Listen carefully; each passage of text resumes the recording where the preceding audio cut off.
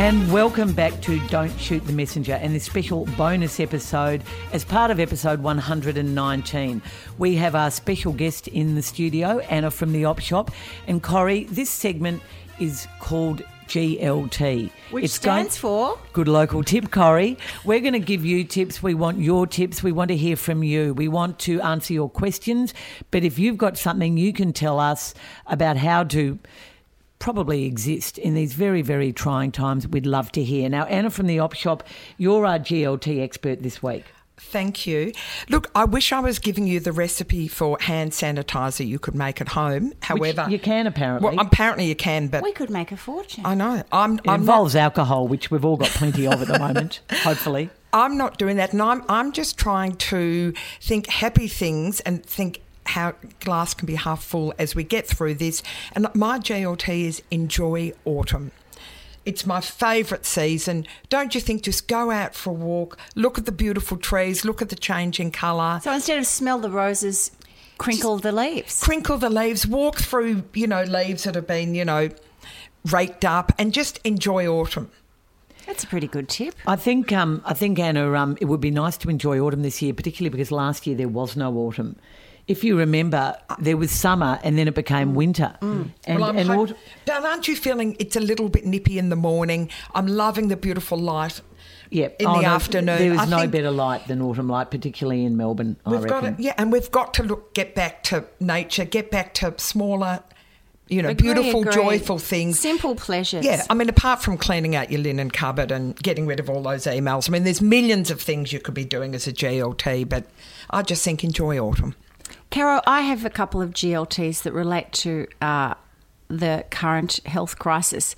I'm really worried. We're all worried about our personal health and our family's health and the health of friends, elderly parents and people with disabilities and long-term health issues. So we're all terribly worried about them. But we should also think a little bit too about our own mental health. People crave connections. That's why we are who we are. And people also need to be touched. And we don't want to lose any of those connections or involvements, particularly with our passions and our interests. So things like bridge for you, Caro, or book club, or if you're a young mum and you've got a play group with the toddlers, or you've got ballet tickets or theatre subscriptions, or just even coming to the bookshop. We no longer can do book clubs here, which is really sad. So people now have to become really creative about how to do it. And I think it's really important that we don't lose these sorts of connections. So there are lots of things you can do. If you're actually confined inside the home, you can exercise. There are lots of apps you can follow, particularly yoga, meditation as well.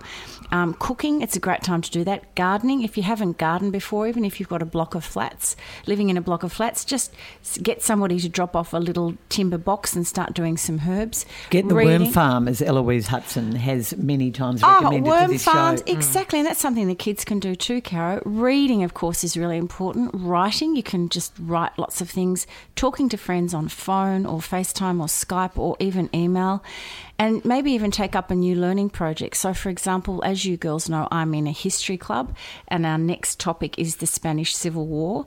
So I don't know whether we'll be able to have our meeting or not in a few weeks. It'll depend on the government, really. But now's a great time for us to all start learning that sort of thing. So become an autodidact, as we would say. Start thinking about the many positives, and you can walk, Anna. If you're not completely housebound at the moment, we're not. Just walk on your own. Or even just walk around the block and look at the beautiful sky. And but really stay connected with people. I think that's the thing. We have to think about how to keep having conversations, family WhatsApp groups, keep them happening, and just pick up the phone. It's an old-fashioned concept, but just have a good old chat like we used to back in the 70s when our parents would be yelling at us, get off the phone! Speaking of back in the 70s, you realise there's a complete nappy shortage, and all my friends with babies, I keep saying to them, look, you're just going to have to go back to doing what our mothers did, cloth nappies. Well, I did too, dare I say. Yeah, we had nappy wash. Only for the first child. By the time the second, they're all in plastics. Yeah.